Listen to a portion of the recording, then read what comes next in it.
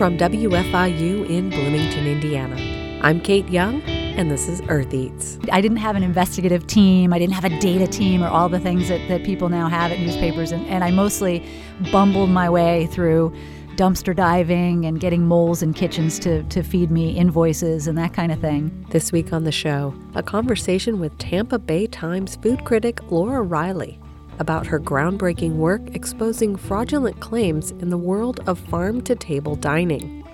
We give that 2019 interview a second listen. Harvest Public Media has a story about lavender farmers in the Midwest, and I share a simple apricot fennel salad recipe. All that and so much more just ahead here on Earth Eats. Stay with us. I'm Kate Young, and this is Earth Eats. Renee Reed is here with food and farming updates. Hello, Renee. Hi, Kate. Only 1 out of every 20 farmland acres in the Corn Belt has cover crops planted. Harvest Public Media's Dana Cronin explains what this means for the environment. A mountain of research shows the benefits of planting cover crops, from sequestering carbon from the environment to keeping waterways cleaner. And yet, according to a new study from the Environmental Working Group, only 4.8% of corn and soybean acres have them. Soren Rundquist is the director of spatial analysis for the EWG and a lead researcher. This should be alarming to anyone who cares about clean water. Which should be every human because we rely on it for survival. Rundquist says the low adoption rate falls in line with federal investment in cover crops, which has gone down over the past few years in the surveyed states of Iowa, Illinois, Indiana, and Minnesota. I'm Dana Cronin, Harvest Public Media. Our global food supply is at risk due to the rise in infectious diseases. That's according to a new study from the University of Illinois, which focused on diseases affecting plants and animals. Those diseases are on the rise due to climate change and globalization, according to the study. Valeria Trevoloni is one of the researchers. The bad news here is that this is going to become more and more common as we go along. But the good news is that we have all the information to anticipate and mitigate the emergence of the diseases. She says doing what we can to prevent diseases from emerging will be critical, rather than reacting to their spread. Thanks to Harvest Public Media's Dana Cronin for those reports. For Earth Eats, I'm Renee Reed.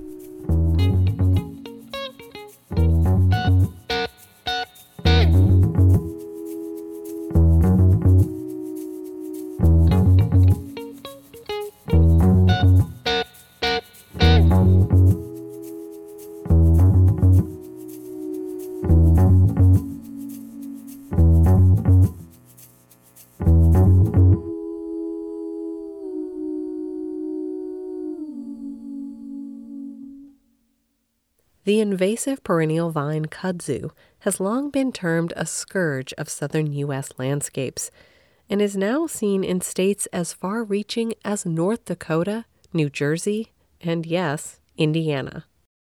One DIY permaculture collective is investing in new ways to use rather than simply erase this stubborn plant. Josephine McRobbie reports from Asheville, North Carolina. Kudzu, the East Asian vine, was introduced to the U.S. as an ornamental and erosion control plant in the late 1800s. But now, it's considered maybe the worst invasive species in the Southeast. The so-called vine that ate the South can grow a foot a day, covering whole trees, fields, and telephone poles. It's beginning to expand to landscapes as far-flung as Illinois, New Jersey, and Oregon. Kudzu is the target of huge numbers of eradication projects, but despite this, many Southerners are captivated by the plant's power. It's inspired folk songs, poems, and books, as well as advocates. Kudzu was one of the first plants that really captured my imagination because it's so dramatic. It's kind of like this big green monster. Justin Holt is an ecology educator and permaculturist in Asheville, North Carolina. With Zev Friedman and Lauren Bacchus, he runs the collective Kudzu Culture, which aims to raise awareness about the many uses of kudzu. It's a fertilizer for soil and fodder for livestock, and can also be processed to make foods, fibers, and herbal medicines. It's like a staple of cultures and industries in parts of the world where people have developed relationships with the plant. It's a challenge that is central to permaculture. How do we co-evolve with our environment? Studies have shown that kudzu thrives with rising temperatures, and so with a changing climate. This is a plant that is not going anywhere anytime soon. Kudzu Culture runs regular camps for those who are interested in the plant. Depending on the season, they dig the roots, harvest the vines, and then process the kudzu using traditional Japanese methods. That is, I don't think, very scalable in like today's modern industrial economy in the Southeast. So we're trying to figure out ways to move away from like the processing that's dependent on a lot of hand labor. So at a recent research and development camp, they experimented with using a food-grade cement mixer to clean off the roots and a chipper shredder to process chunks of roots into mash. Next, the mash went into pillowcases and into the wash. We just like ran a cycle through the washing machine and caught the water that came out. This kudzu water can be used in a couple of ways. It's sort of a cold extract tea, one that Kudzu Culture has sold to local kombucha companies as an ingredient. But it can also be settled and then refined to make a chalky white starch. In the cold water, I'm going to add it to this as it's simmering. Holt is stirring up the base of some silky tofu, made only with starch powder, peanut butter, salt, and water. Very, very thick paste because I've got a lot of kudzu starch in here. The Kudzu Culture trio source recipe ideas from all kinds of places. Old Southern recipe books, kudzu Instagram hashtags, and East Asian cooking blogs that they run through Google Translate. You can eat the kudzu leaves alone. They're similar in taste to pea shoots. The starch can be used to make a turmeric golden milk or a mochi ice cream. And one of the few traditional uses in the South is using the flowers of the vine to make jelly. And they'd use that because the smell of the flowers is it's like the color purple. It smells like purple. like grape markers or something. Despite kudzu's reputation and negative qualities, Holt and his colleagues think its possibilities can be leveraged and the plant can truly be integrated into farm and food economies.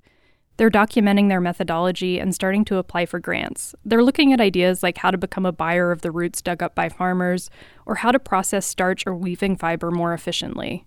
And that's kind of like the main driver behind what we're doing is asking that question, like how can this really scale up? How can harvesting kudzu as a means of control, as a means of providing food and medicine in a resilient way to people, how can that really take off beyond, some crazy permaculturists who think it's a cool thing to do?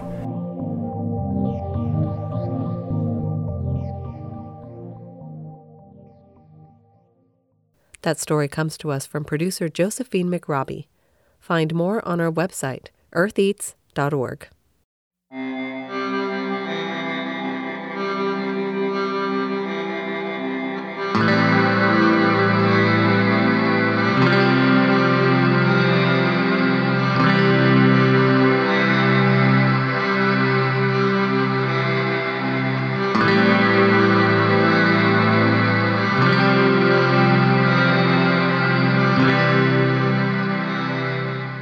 The Midwest is known for agriculture, corn, wheat, soybeans.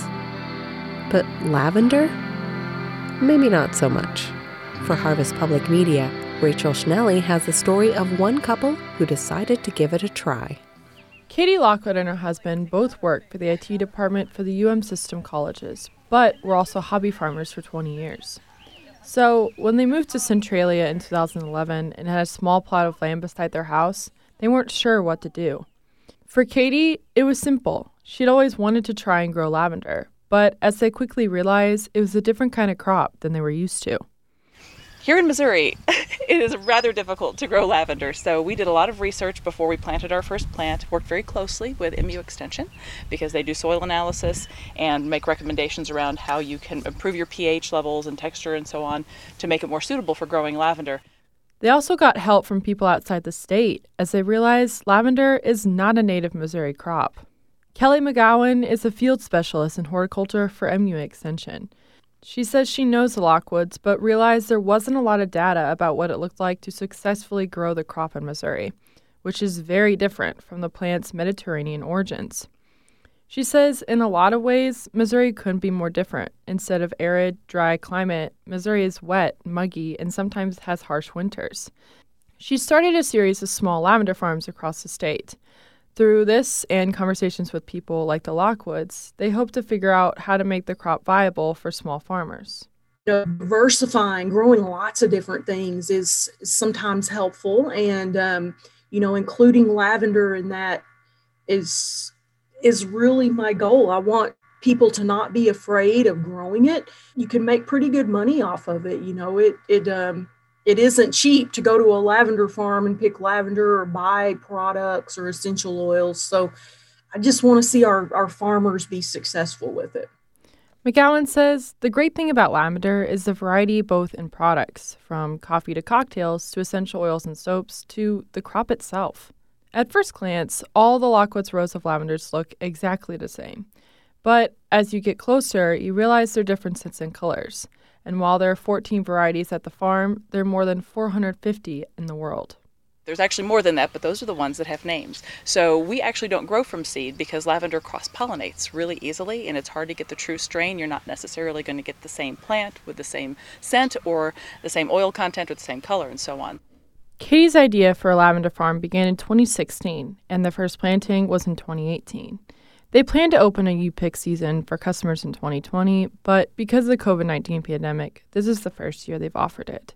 They began this year's season at the beginning of April and are open daily from 10 a.m. to 6 p.m. as well as 10 a.m. to 8:30 p.m. on Fridays.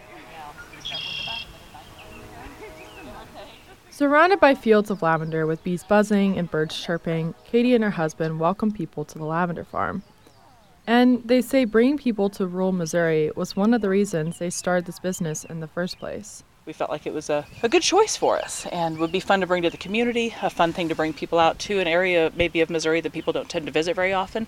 They could learn more about the battlefield nearby and see some of the historical places even in town and just introduce people to an area they might not normally come.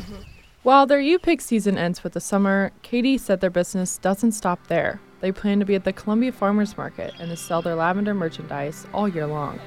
For Harvest Public Media, I'm Rachel Schnelly. Harvest Public Media is a reporting collective that covers food and farming in the Midwest. Find more at harvestpublicmedia.org.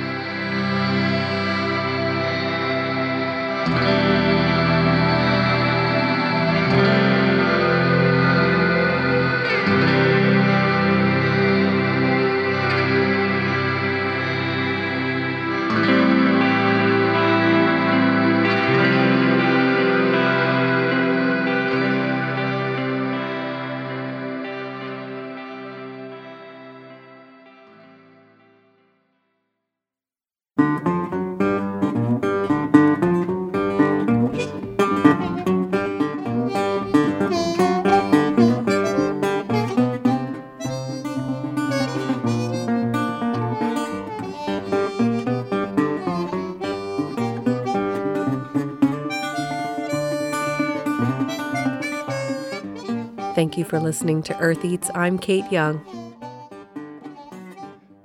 For most of us, the motivation for shopping at farmers markets is to purchase local food, support local producers, and to basically know where your food comes from. Here in Bloomington, we have more farmers market opportunities than ever, and there's never a doubt that the farmers at the stalls are the ones who grew the food. Our guest this week had a different experience in Tampa Bay, Florida. As the food critic for the Tampa Bay Times, Laura Riley started wondering about some of the sourcing of the foods offered in the stalls of open-air markets, as well as the menus in some of her favorite restaurants. Laura Riley visited the IU campus in the fall of 2018 as part of the IU Food Institute's speaker series, and she stopped by the Earth Eats studio to talk with producer Alex Chambers about her work. Welcome to Earth Eats. Thanks so much for having me. Yeah, glad to have you. I wanted to start off with the investigation into food fraud. What got you started on that, and then what did you end up finding? So I'd been thinking for a number of years that I was being lied to, and that and I'll tell you the small ways, the kind of like everyone, all the restaurants claim this is a house-made dessert. And it's like, I know that dessert. I have seen that dessert come off the back of the Cisco truck. And you kind of think those type of lies are benign. They're kind of white lies in the scheme of things. But I started seeing, with the advent of kind of farm-to-table restaurants, more pernicious lies that were misrepresentations of farmers' work, essentially.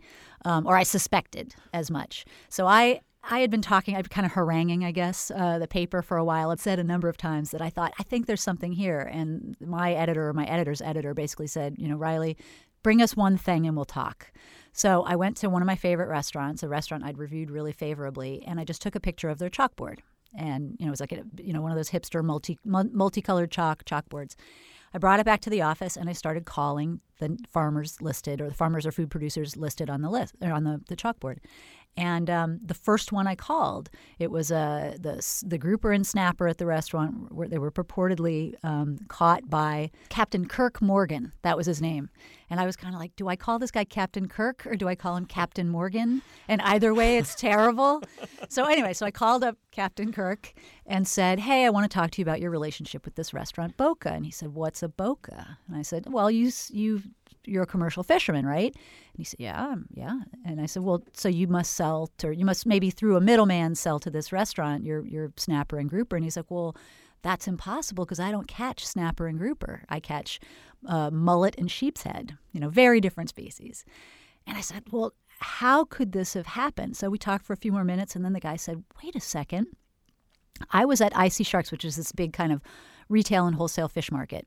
I was at Icy Sharks, and a chef stopped me and asked me what I caught, and we exchanged business cards. So I honestly think what was happening was that this chef at this restaurant had a file drawer full of business cards of farmers, and it was like a game of Mad Libs. So he basically would fill the chalkboard up with all the business card names in his file drawer. So I went to the paper and I said, I have proof that at least this restaurant that I suspected as much of is misrepresenting what's on their farm-to-table items on their list. And they said, well, go ahead. We'll give you a couple months off of your regular duties and bring us back a story. And so I didn't have an investigative team. I didn't have a data team or all the things that people now have at newspapers. And I mostly bumbled my way through dumpster diving and getting moles in kitchens to feed me invoices and that kind of thing. And eventually kind of had a critical mass of stuff that I'd found out. Then I kept the scale of it hyper-local and very small. And I think it actually had more impact that way because I think everybody at that moment, once it went online, people nationally were all saying, yeah, I think that's happening here where I am too. So it was an interesting moment, I think, to do something that was very, very local that resonated with people in all different parts of the country. And you started with restaurants, but then you also moved to looking at farmers markets.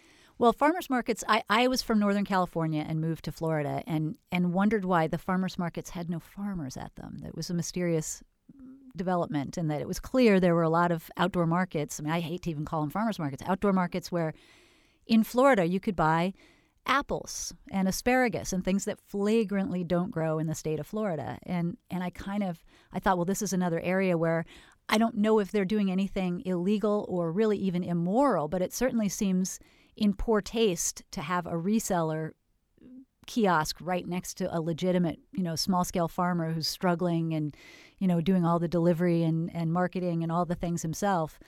It seems like a surefire way to kill off a lot of small farmers. For that part of the story, I would I use the wonderful world of Facebook. So I would go to these people's Facebook pages, figure out where their farm was, and just drive there on a Sunday morning and surprise them. Like we basically, me and a photographer would show up at people's front doors, and they'd be in their pajamas, and we'd say hey, we tried to call. We're just here to see your animals, or we want to meet your chickens, or whatever it was. And half the time, people were happy to have. Most farmers are like, come on in. I'm in my pajamas, but you're welcome to see my chickens. And half of them mysteriously didn't have anything planted or were in transition with the farm or that kind of thing. So it was a pretty mixed bag. So where is this coming from? Well, I think, first of all, there are more and more people all the time that are interested in the provenance of their food. And some of that is because they want to be gourmands and just, fresh local food tastes better, if it travels shorter distances. Some people, it's very fear-based. People want to understand the origins of their food because they're afraid of what that food could do to them, and sometimes it's people want to keep the money in the local economy. There are a lot of different ways that people get to this idea of wanting local or sustainable food. And it's certainly easier to tell someone you're doing it than to actually do it, And I think we just don't have the infrastructure in terms of policing at the local, state, or federal level to really crack down on fraud. So about the policing, what can we do about this? You've said consumers need to make more of an effort, push harder at farmers markets, I think, at restaurants, to ask about where their food is coming from. Mm-hmm. It seems like, wouldn't it be better to have more regulators? Well, any change happens either bottom up or top down, right? And it's a situation, I think, in this case, where both could potentially be effective. If we kind of demand that legislators take a look at some of this stuff, that is one avenue. And I'll tell you, in the state of Florida, I went to the Commissioner of Agriculture and told him about this problem and said, this is serious. What are you going to do about it? And he was utterly unruffled by the prospect of people misrepresenting at farmers markets. He was saying, this is a guy who wanted to be governor and has a long history, many generations in ag in Florida. So has a vested interest in Florida farmers, and that's kind of always been part of his platform. But for him, it was more important to get farmers markets, or let's just call them outdoor markets, in places that were, food deserts. To get wholesome food into those places was more important than to drill down on, are they farmers or are they resellers? And I get that. I totally understand that. And I think that's a legitimate argument. He had other fish to fry. But I think there are other subtle ways of demanding change. For instance, the state of Florida has about 40 seafood festivals every year. These are huge draws, huge tourist draws. People come from, some of them it's, 140,000 people come to a town of 20,000 people to go to these festivals. Well, I did another story kind of in this series on that phenomenon. And, these kiosks or these kind of vendors will the front will say, Florida grouper sandwich, $9, or Florida shrimp po' boy, et cetera, et cetera. All you have to do is walk around to the back of the kiosk, and there's stacks of boxes of like Vietnamese shrimp and Southeast Asian basa, which is like a kind of a bottom feeder fish that is frequently substituted for expensive fish like grouper. It would have been easy to bust these people. Consumers have to exert pressure on whatever bodies do govern those kinds of things. Obviously at a federal level, it's FDA, USDA, but there are state officials, state inspectors that should oversee those kinds of things. They should be more concerned about that than they are. Have you seen changes happening since the articles came out 2 years ago? Have you seen ripple effects from them? Yeah, our state attorney general took a real interest in this. She did initiate this investigation, and there has been some kind of token effort to make people accountable. But I think in any industry, liars will be liars, and so they will amend their behavior fleetingly. I mean, the one of the restaurants that kind of was the most egregious perpetrator in the series that I did, they hired someone to be their forager, their kind of farmer liaison. And this young woman was essentially just doing PR, but, kind of trumpeting the farmers and that kind of thing.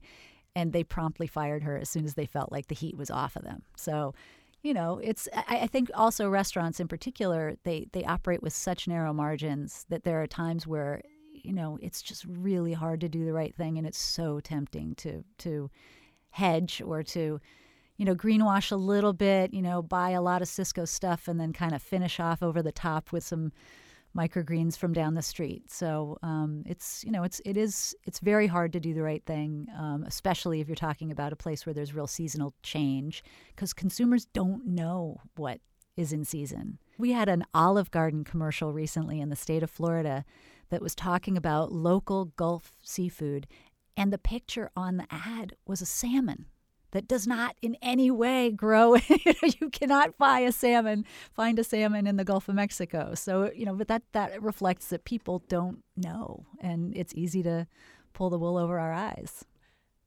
Has doing this investigative project, you were a food critic, you've been a food critic, did doing that investigative project change how you approach your writing? Oh, 100%, because I felt I was part of the problem. I was blithely parroting back lies that people were telling me in my reviews. And so now I am much more skeptical, and I also frequently say prove it if people make claims. I recently did a review of a restaurant that's another restaurant from one of the chief perpetrators in the series. And they told me about this deal they had with this cattle rancher in Florida, and that they were basically raising cattle, whole life cycle and, not corn finished, et cetera, for this restaurant, and I absolutely was not going to write this down, until I had proof. So I had to independently find out whether they were making up tall tales. And in fact, it was completely valid. But I increasingly feel like that's part of the job. Food Critic, there aren't that many of us left at major U.S. dailies. Newspapers are under, critically hard times and lots of financial pressures, and it's a job that's largely gone away. But the ones of us that are left, our beats have changed, and there's a lot more investigative work and metro work and even just kind of consumer journalism that we all do. It's not so much just thumbs up, thumbs down, I think, now. After producing this investigative series, Laura Riley decided to reveal her identity publicly instead of trying to stay undercover, as many food critics do. Alex asked her how this changed her work. Definitely has allowed me to do some bigger stories and some more kind of deep divey stories and stories where you're kind of immersed. Earlier this year, I did a project on Florida oyster aquaculture. So Florida wild oysters have been really decimated, and the short reason for that is that the salinity of that body of water has increased dramatically in recent years. And the oysters can hack it. They're pretty sturdy beasts, but what it has meant is that the predators that come in from the Gulf of Mexico now can do it 12 months out of the year, and it's just a buffet. So the wild oysters have been completely decimated. So there are all these oystermen who are essentially on the dole waiting for something to turn around that's probably never going to turn around. So meanwhile, all these young people, a lot of millennials with marine biology degrees are like, well, let's do oyster aquaculture at the top of the water column. So it's all the apparatus sits up high, the predators can't get to it, and you can pull it in and out. I mean, it's a lot. It's the difference between hunting and farming, though. So it comes with a lot of kind of ideological differences and kind of this. It's almost like this, Crips and Bloods kind of mutual distrust kind of thing. So I love those stories where it's about disruptive technology and the culture, the interstices that happen, kind of where the old meets the new. So I did this story in Apalachicola Bay with this young guy whose family's been, fourth generation oyster tongers from Apalachicola Bay, and he's having to go into the next county because he can't do it there. So he goes into the next county and is doing top of the water column oyster aquaculture, and he's a little bit of a pariah, in amongst his kind of longtime family and friends. So it's those kind of stories that are just much harder to do if you're kind of worried about who knows you. Thanks so much for being here. Well, thanks for having me.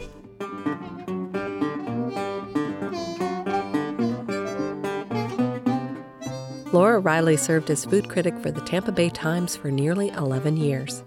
Her award-winning Farm to Fable series led to nominations for a Pulitzer Prize for Criticism and a James Beard Award.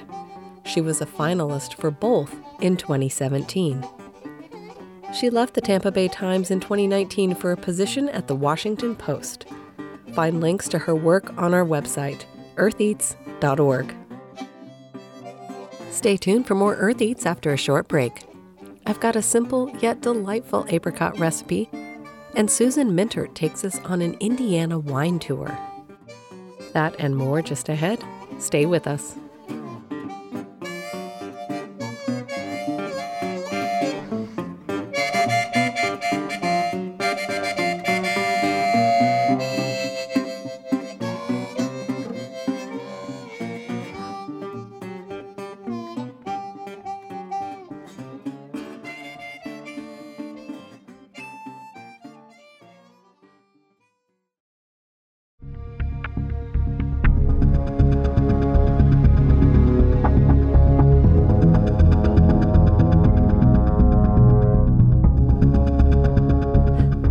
Young here, you're listening to Earth Eats.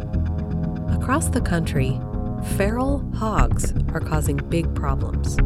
It's estimated they cause more than $2.5 billion in damages each year when they root up land and crops. And the wild pig population is continuing to grow. While some states encourage hunting, others have come up with a surprising way to control the population. Harvest Public Media's Seth Bodine reports.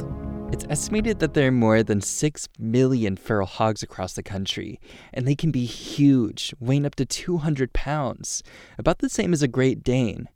The damage they cause can be extensive. It's a menace. They don't do nothing but tear up your property. That's Dylan Schoonover, a hunting guide at Hog Wild Preserve in Purcell, Oklahoma. Oklahoma is one of the states that still encourages hunting to help control the population. On a rainy day, Schoonover is leading Todd Kissinger on a hunt. After zigzagging through the woods for more than an hour, they see a group of hogs, and he starts to make oinking noises to lure them closer. I told you there's a bunch of pigs in here. Kissinger came here from Kansas just for this hunt.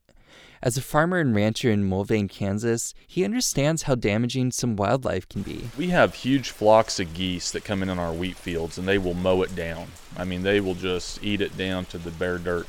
So I can only imagine what a bunch of hogs will do when that's what their deal is to do. 24/7 is to eat, root, and tear up. But allowing hunting can be a double-edged sword. Dale Nolte heads the USDA's feral swine program. One of the problems is that people bring in hogs to make it easier to hunt. One of the big struggles we have is this, what seems to be a constant release of animals back into areas where they've been removed or into new areas.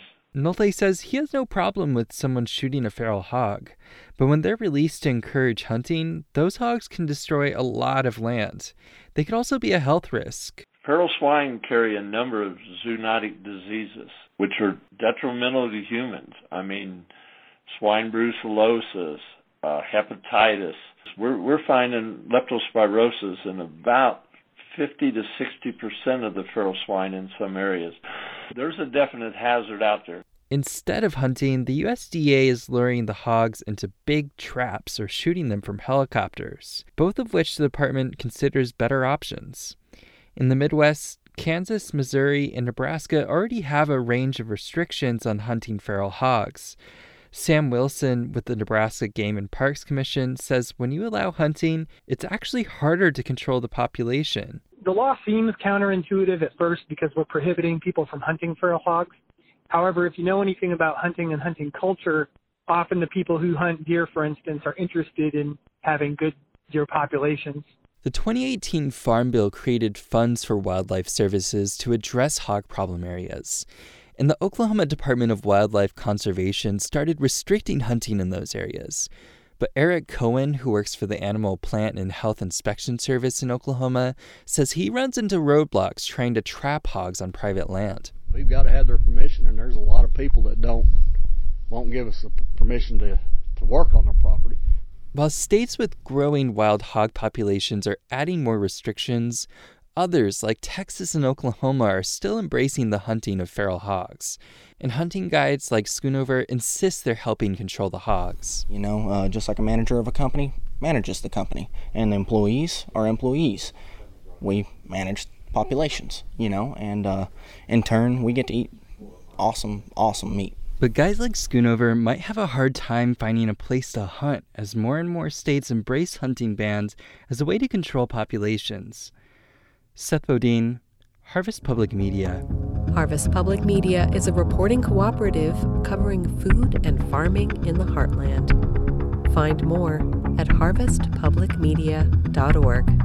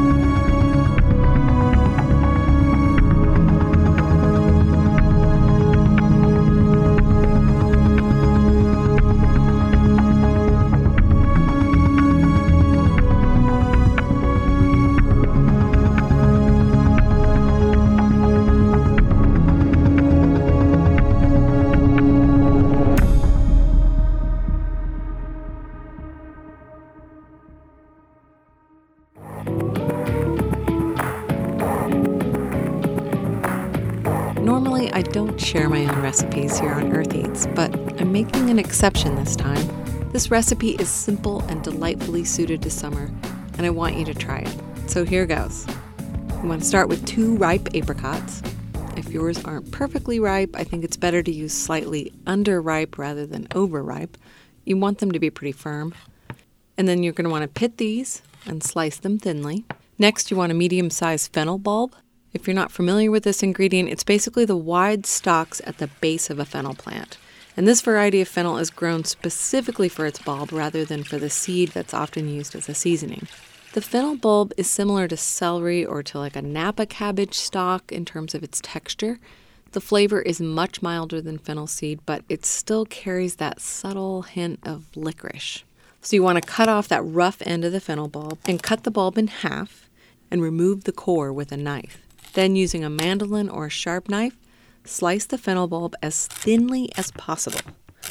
Don't go all the way up into that upper stem part of the plant, just the main body of the bulb. Combine that with the apricot, and then cut 1/4 of a small onion into small chunks or cubes. It would be fine to also use a sweet onion or even a shallot here. Just use whatever you have. Next, take a small jalapeno or 1/4 of a large one, remove the seeds, and finely dice it. Toss that in with everything else. Sprinkle the whole thing generously with salt and a few grinds of fresh black pepper.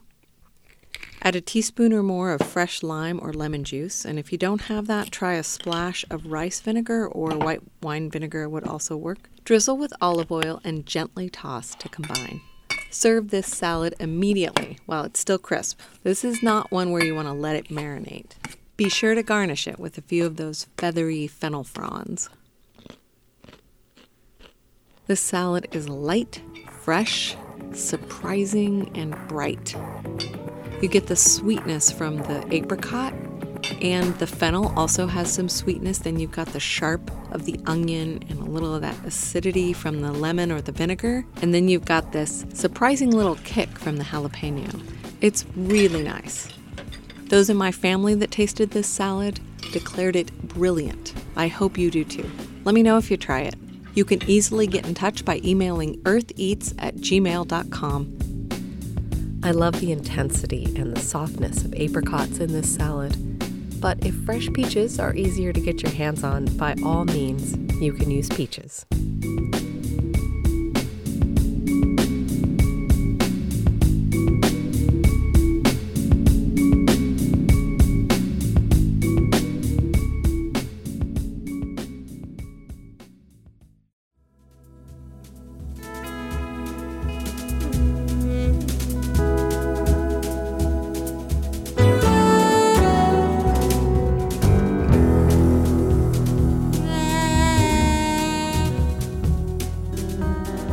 Summer weekends are the perfect time to visit some of the nearly 100 wineries throughout Indiana.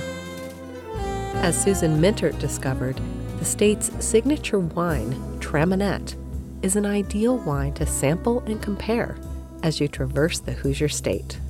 You could say Traminette is the perfect companion to summertime in Indiana. A hybrid of the German Gewürztraminer and the French Johannes Sieve, Traminette is all-American, developed decades ago by researchers at the University of Illinois and Cornell University. It's well adapted to Indiana, and Traminette wines take on a variety of characteristics depending on the grape's growing conditions and the winemaker's style. I sat down recently with Meredith Easley of Easley Winery in Indianapolis and Tom England of Ivy Tech's Culinary Arts program to learn more about the range of styles our Indiana winemakers produce with Traminette. And people often ask us when they're always trying to identify what is Traminette, where does it fall in my current wine knowledge? And I always say, well, have you had a Sauvignon Blanc? And they'll say, yes, I'm familiar with Sauvignon Blanc. And I'll say, have you had a Riesling? And I'm like, well, yeah, I know what a Riesling is. Those are both white wines, as is Traminette. Mm-hmm. And if you look at kind of what's in the middle, when you look at it from an acidity standpoint and from a fruit standpoint, with some of that citrus, there's no wrong answer. What you perceive in a wine is absolutely there, but we always welcome it that when folks are at our wine bar sampling, or we're at festivals introducing the Traminette, or even with with different chefs who've never been introduced to Traminette, we like to say, what do you notice? First it is about the aromatics, and it's swirl that glass, let those aromas really unlock and climb out and see what's there. So that's some of that. Wine is just so much fun, and it's still a mystery in so many ways, but all of these things are factors. Interesting thing is, and you mentioned this, as they were being poured, there's a big color difference from these. Part of that has to do with the age. 2 of them are 2016 and 2018. So the older the wine gets, the darker it's going to get. So we see that in number 1, a little bit of color in there. But it also has a lot to do with the winemaking process and how they treat those grapes. And the first one is aged a little bit longer on the lees, so on the dead yeast cells, and it's created this almost creamy texture to it and nose to it. Although the acid, is what you would expect from a Traminette. It's nice, crisp acid in this, even though it doesn't have any sugar. It's cleansing. This would be a great, starter type wine that you could have with shellfish, or even a little shrimp cocktail to start a meal, and that clean acid will clean your palate and get you ready for the rest of the meal. Mm-hmm. So what about the next one? Yeah, the next one's really light in color, and it's 2018, I believe. So it's younger and shows that younger color. I like how the honeysuckle comes out in this. The sweetness is just a little bit. It's only 1% sugar, so a lot of people can't even detect the sugar in that. This is a great example of what you can do here with Traminette is do these really light, crisp white wines, and then build up to semi-sweets and even sweets. So we see these first two are what I would say are dry wines. They're crisp, great starters to a meal, or even drinking on their own. Great start to a reception even. I just love the fruity and floral characteristics of all of these. They smell so pretty. They are very floral, and I think roses even come out in this, carnation. And this, again, comes from that lineage of the Gewürztraminer and how that grape brought over into the Traminette those great floral flavors. The Easley Traminette, the third one, this is my go-to summer wine. Thank you, Tom. I do. I get a case of it, and after a hot day in the sun, you want something to drink. This cold is a great way to refreshen after that, and it's great with picnic foods. It's great with smoked meats. I'll tell you what, pad thai is a big staple in our house. This goes great with pad thai, and I'm just really proud of what I'm sampling here from the different Indiana wineries and their Traminette. This is, you talk about making a Traminette run across the state. You definitely could go from winery to winery, from the north to the south, and say, hi, can I try your Traminette, and get a really good sense of the different growing conditions and the different winemaking styles.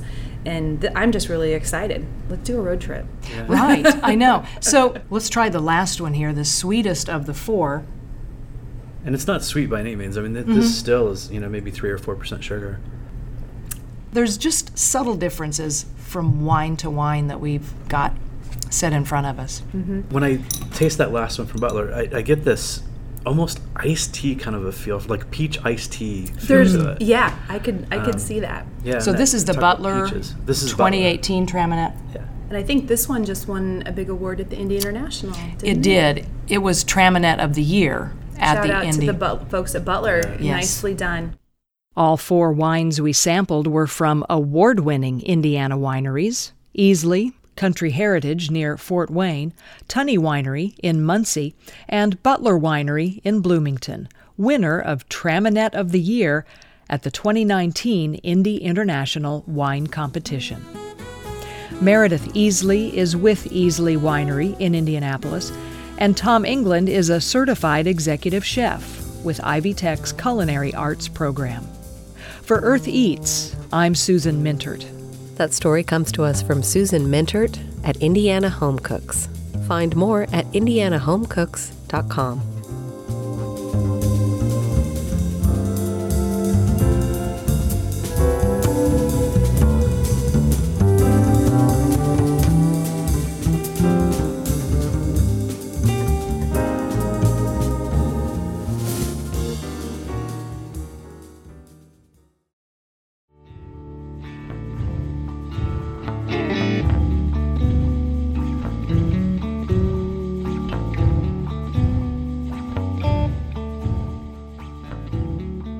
That's it for our show this week. Thanks for listening, and we'll see you next time.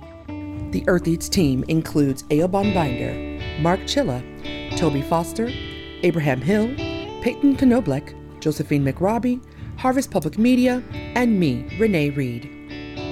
Special thanks this week to Laura Riley, Alex Chambers, and Susan Mintert. Our theme music is composed by Aaron Toby and performed by Aaron and Matt Toby. Additional music on the show comes to us from the artists at Universal Productions Music. Earth Eats is produced and edited by Kate Young, and our executive producer is John Bailey.